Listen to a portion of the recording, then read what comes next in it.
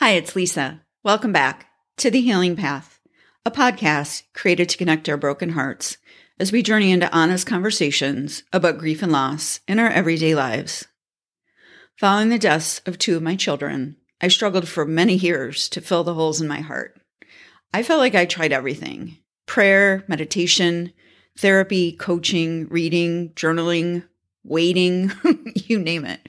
Plus, I tried a few less productive approaches. And after 2 decades of continuing to grieve, it occurred to me that maybe I'd set the wrong goal. Instead of trying to feel better by filling those painful voids, I've learned that building a life around them is a much more worthy target. A major part of this approach is talking openly about what my grief is like instead of keeping it to myself. With this newfound permission to let all the parts of me be here, I feel more human and less like a robot on autopilot. So I created the Healing Path podcast with the hope that sharing our stories in a mutually compassionate and supportive environment will help us to stop working so hard to hide our scars from ourselves and others and start wearing them proudly as the medals of love that they are. So thank you for joining this episode of The Healing Path.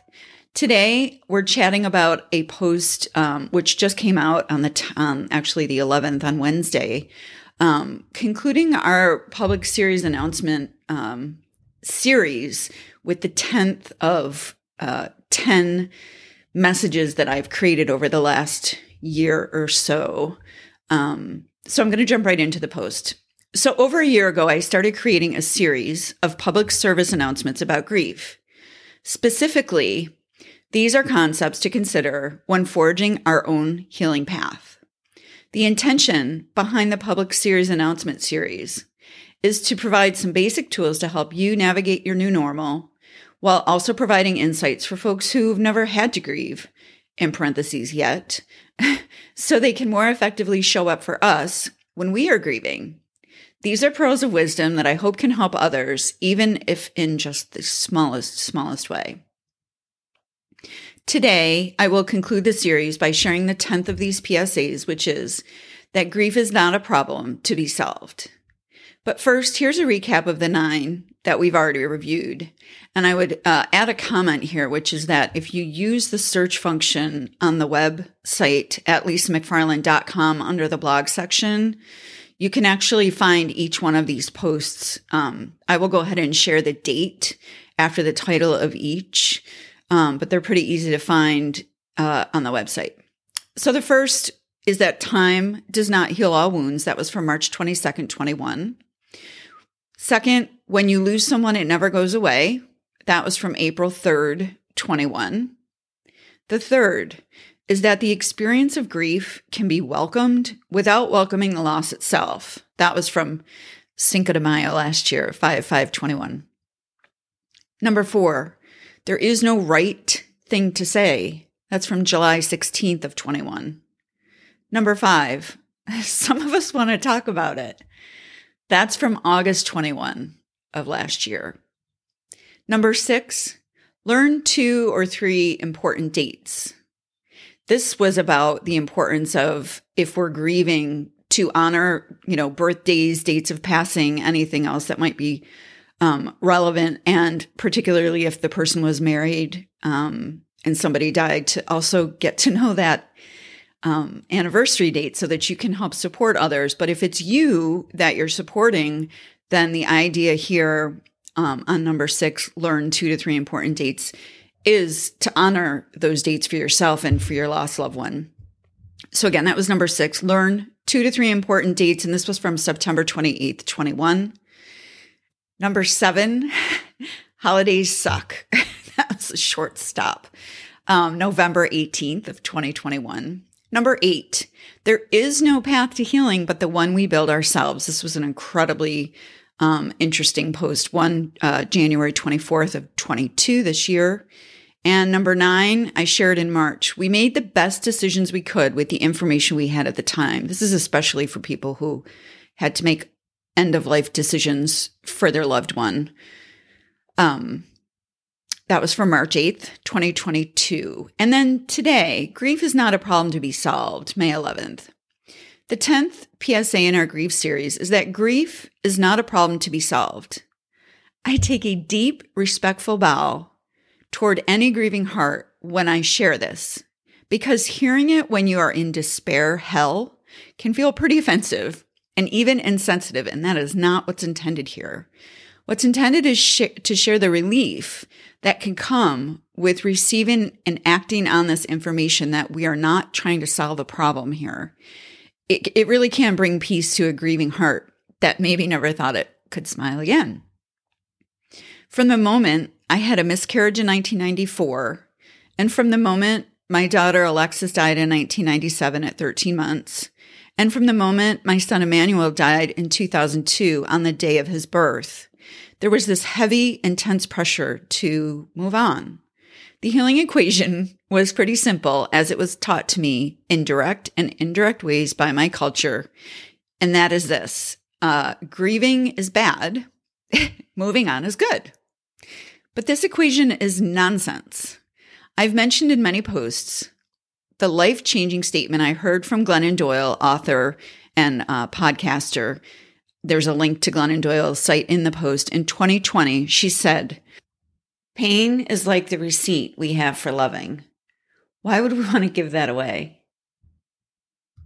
So yeah, that changed me. And I've posted about this quote before because I'd never been around anyone that actually honored our pain in the way that this statement kind of does. And so it was earth-shattering for me. So when we're grieving, we learn this golden rule quickly that grief is something to be fixed. And the faster we quote unquote move on, the better. This isn't uniquely my experience, but nearly everyone I speak with about grief understands this gold standard rule about death, that grief is a problem to be solved. When I heard Glennon's words, they washed over me like a tidal wave. It was the first time I had heard anyone intimate that grieving wasn't a process to be concluded, but rather a permanent part of us that should be honored, welcomed, and integrated. After more than 2 decades of working so hard to quote unquote move on, I had this aha moment, which led me to realizing how loving rather than fighting this approach to my grief could be. Instead of running, numbing, and suffering in isolation and regret, I could open the curtains and let it all be here. Spoiler alert, and just a heads up, it was pretty overwhelming at first to let the grief have a place at my table. I'd resisted, ignored, muffled, denied, shunned, shamed, disrespected, resented, and stomped my grief down so deeply that when I changed my approach and welcomed it, there was just so much pain. It was as if 20 years of despair rolled over and through me all at once. So I would say this: architecting the best way to make this transition for yourself is really another chat altogether. But for this chat, I just want to focus on the idea that we can stop working so hard to hide our grief and ourselves and let grief be as much a part of us as our lost loved ones, or singular, if you're lucky. So I realize this is a bit of a revolutionary concept. If, like, for me, you've been trying to solve your grief problem since the funeral of a loved one. But again, grief's not a problem to be solved, and it's not bad. And moving on is not good unless we're doing so with integrity, which means literally bringing all things together as one, as we're allowing our grief to take its earned place in our lives. I'm not suggesting we should have a party because it feels so good to allow grief to exist.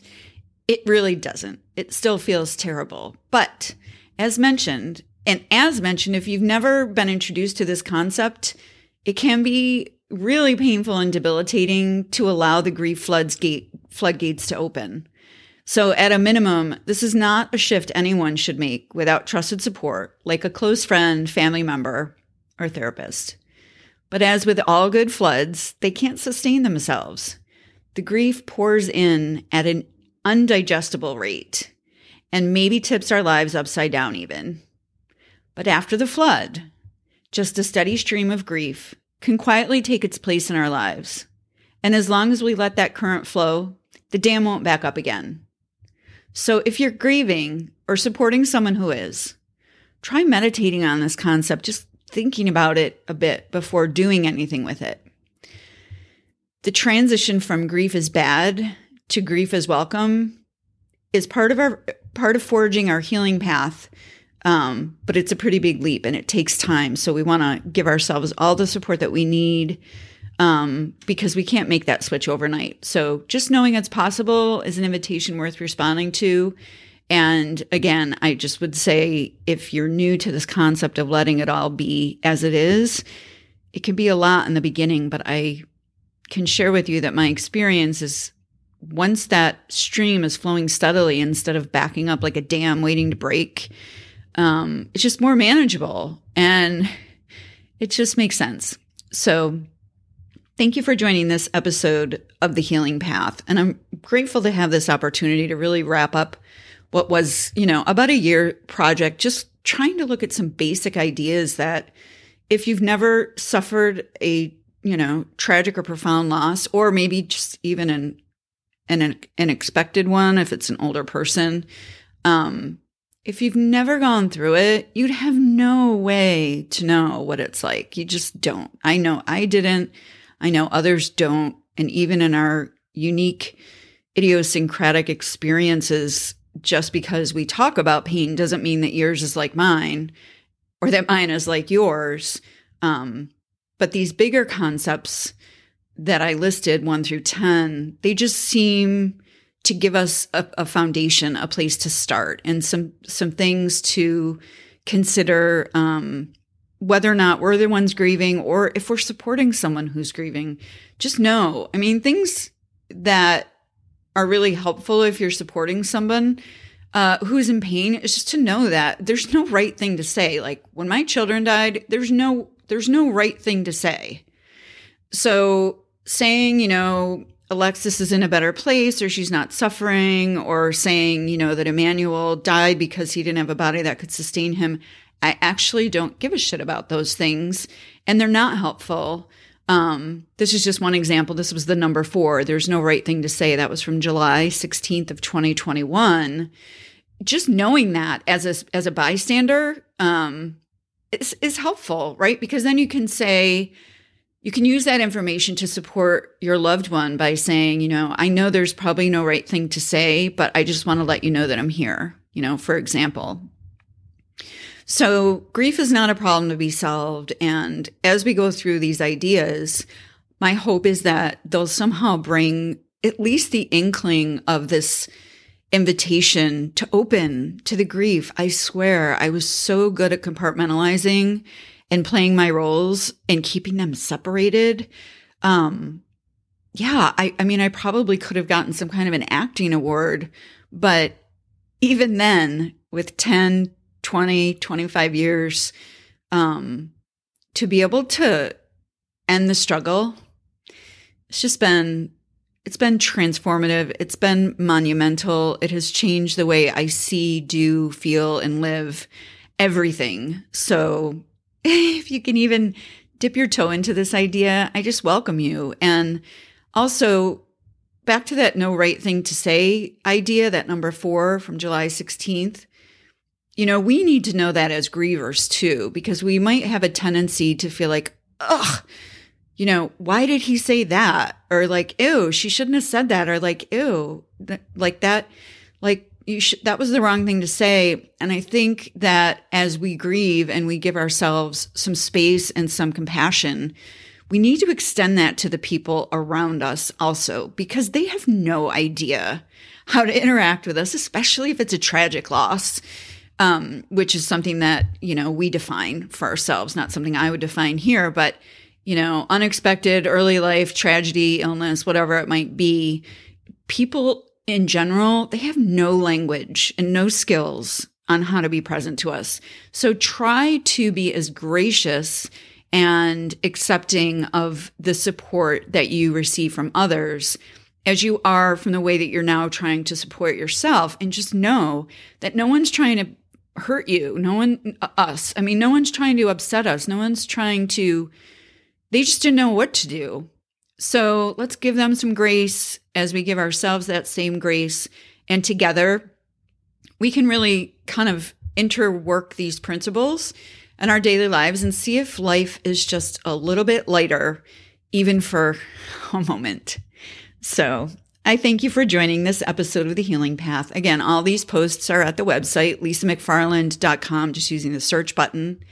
And I do want to give everyone a heads up on this Friday that now that our new website has gone live, which has been a wonderful experience, and thank you for all of your feedback and support, we will be shifting our focus at this point back to the Scars to Medals community. And that's a community that we're building to actually be able to interact with one another and share experiences and resources. And there will be teaching elements to this. So as we move forward, I will continue to remind everyone, if you haven't already done so, please go to scarstomedals.com and register yourself, even if it's maybe, I don't want to suggest that we're not being authentic and using a fake name, but maybe you're just not that comfortable with your grief and you'd like to be part of a community where you can be yourself. So maybe you just register with your first name or something like that so that you feel you can actually interact in a way that is authentic and real for you. This is something I'll keep reminding us for. So anyway, Scars to Medals, get set up on that. We will be launching the full Scars to Medals site in the next, I would say 90 to 120 days. So we have a little bit of time. But the sooner you get in there, the sooner we can build our community. I want to build this community with real people. So I'm not spending money on bots and fake, emails and participants, which is certainly a marketing choice that people make. And that's just not a choice that I'm willing to make. So Scars to Medals, go get registered. And until next time, stay present, stay grateful, and stay healing. And as always, I thank you so much for listening.